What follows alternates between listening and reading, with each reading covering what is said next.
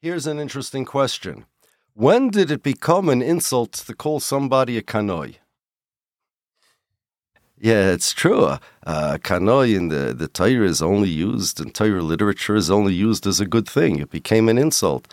Now, first, before I will answer this to you. There is a historical point in time when this happened, and there is a reason why it happened and who made it happen. Now, obviously, it's not really an insult. It's just used that way, and it was taka made to be that way on purpose. It didn't happen random. But, it's like calling somebody fanatic. I'll tell you a story. Many years ago, it was Sukkot. I was with my shver in South Fallsburg. We went there for Sukkot, and it was my shver, one of my brother-in-laws, and a guest we had in the sukkah. The women ate inside. Small sukkah it was. The guest, he mamish was an accidental guest. His car broke down. He ended up in Fallsburg. We found him in Shul, Leil Yom Tif. Mamish a real hachnosas orchim thing. He mamish needed a place to stay. So my shver's talking to him, and he says to him, what do you do? I learn in yeshiva. Which yeshiva? He says, why you? So my shver points to himself. He says, me too. And he asks this man, this bocha, who's your Rebbe? And he said, Rabbi Lifshitz, meaning Reb David Lifshitz. And my shver asks him, do you like him? So the guy says, yeah, he's a very good Rebbe, but he's the biggest fanatic in the yeshiva. So my shver gets upset, and he gives a little bang on the table. He says, it's not true. I'm the biggest fanatic in the yeshiva. I'm a much bigger fanatic than him. He's not a fanatic at all. I'm the biggest fanatic in the yeshiva. He mamish got insulted. He's not the biggest fanatic in the yeshiva. And I rather told this story over to Reb David Lifshitz. He used to daven in my shul sometimes. He had a son-in-law that lived here.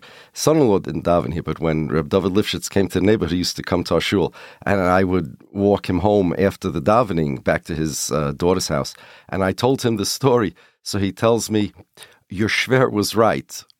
Anyway, being a fanatic, that depends how it's used, and depends what you mean. But the word kanoi, obviously, is not an insult. However, it's mamish used that way, and there's a reason for it. But before I explain how this happened, I must say that the way it's used nowadays, sai as if somebody wants to mean it as an insult, and sai if he wants to mean it as a compliment, it's not really used in the way that it's meant in Torah literature. If you kill somebody, then you're kanoi like Pinchas. If you just make a macho, then you're just a Yehudi like Mordechai. Making a macho doesn't make somebody a kanoi. It makes somebody a regular Jew. It's a regular, we have halachas of regular mitzvah of haicheach techiach. In fact, the Ramban says, the Ramban in Parshas Kisavai, on the pasuk Ora shel Yokim es divrei Torah hazois, he brings from the Yushalmi, that the pasuk is talking about the chiyuv to be making the Torah when there are people who are being mavatal it. And he says that even if a person is a tzaddik gomor, and he could be machzik the Torah biyad harishoyim that are mavatal it, are being mavatal it, he's cursed, he's oror, which means this mitzvah is a regular mitzvah, but the Ramban is saying that it's more chomer than a regular mitzvah.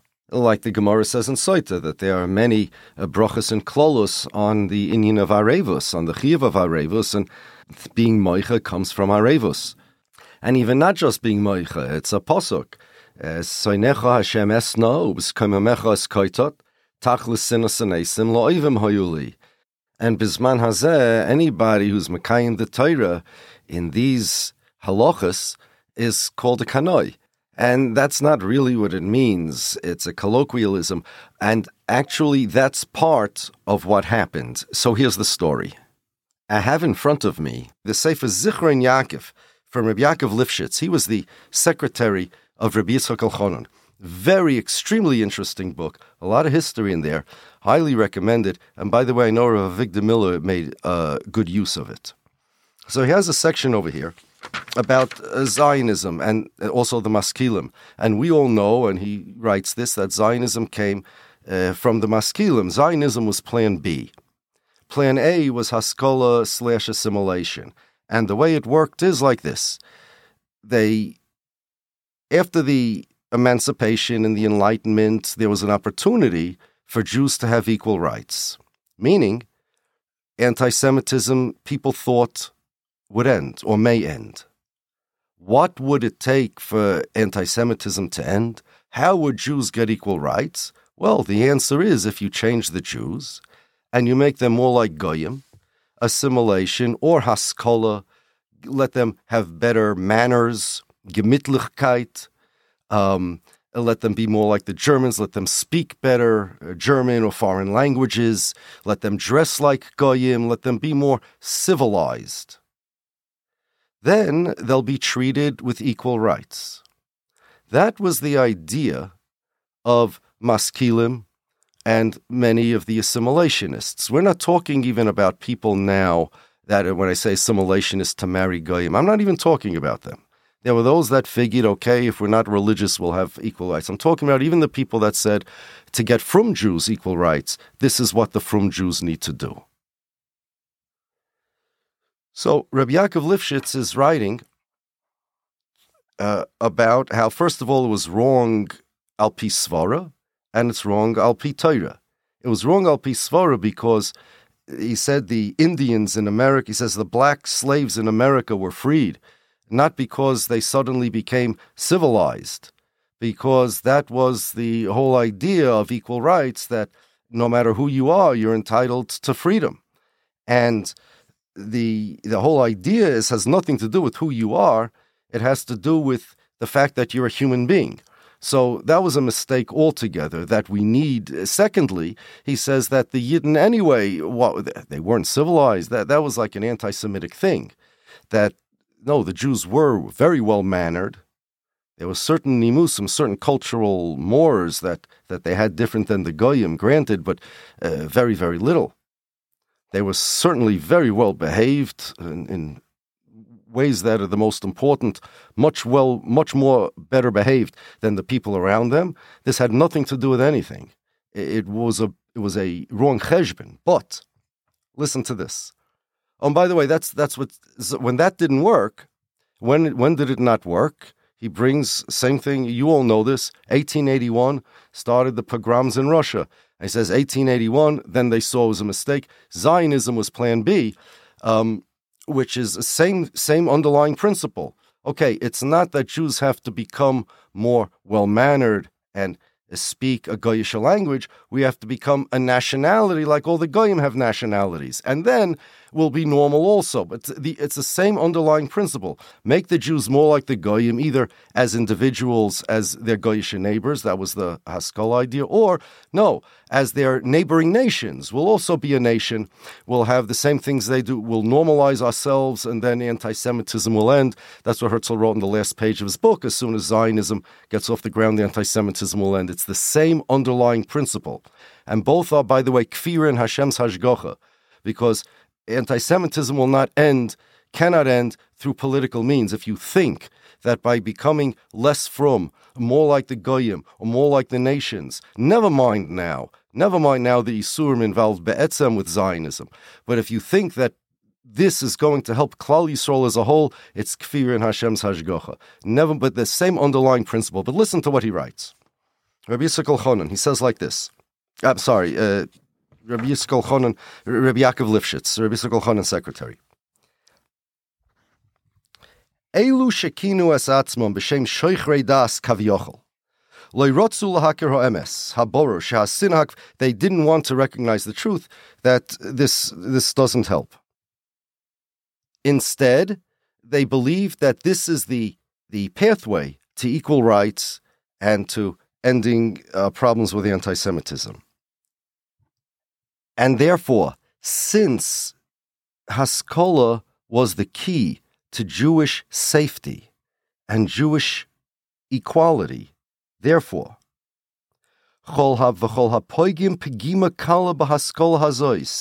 anybody that opposed this Haskalah, it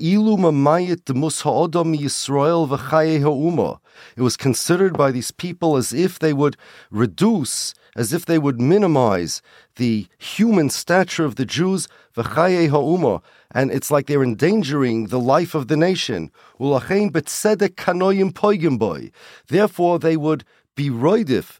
They would attack anybody that would oppose Haskalah because they're putting the Jews in danger. Does this sound familiar? They're putting Jews in danger because the key to Jewish safety is Haskalah. And if you're against Haskalah, you are roidif. You're putting Jews in danger. Any means, by any means, are kosher and mutter to be oiker this person from the world. And as Rabbonim, the Rabbonim that were against Haskalah, kinu b'shem proyim v'kanoyim. They called these Rabbonim proyim, wild people, savages, and kanoyim.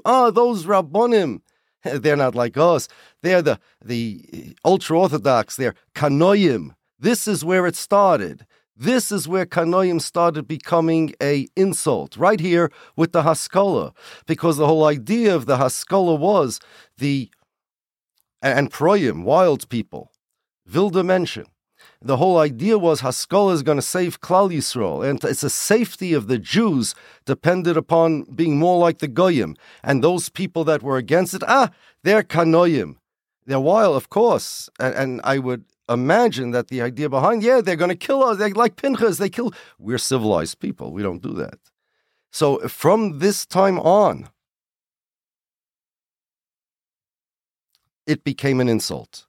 Es Rabbonim kinu b'shem peroyim v'kanoyim es mafitzei Torah ha'alivu ki lefi daitom ha'Torah v'ha'mitzvos ha'friu ba'ad ha'asher ha'muchin v'ha'omiru mitzapel ezakus es am Yisrael b'shivui zchuyos, because according to them, these Rabbonim stood in between. They were going to destroy the equality, the opportunity that Jews had to live like normal human beings. And this idea that the people that want to defend the Torah against Haskalah, against being more like the Goyim, they're wild people, that's where it started. And Ad HaYom Hazeh, it still remains. Because plan A was Haskalah, that didn't work. He says this over here. This is you don't need him for this, but this is basic history. Plan B was Zionism, that didn't work. 1881 started, they started seeing the mistake. Zionism was the exact same thing that he says happened to the Rabbonim or anybody that would dare oppose the Haskalah. The exact same thing, anybody who dare oppose Zionism. You're endangering the Jews. Dare oppose it, you're endangering the Jews. This is the safety of the Jews depends on, Zionism depends on Israel. It's the exact same song being sung, just in a different generation.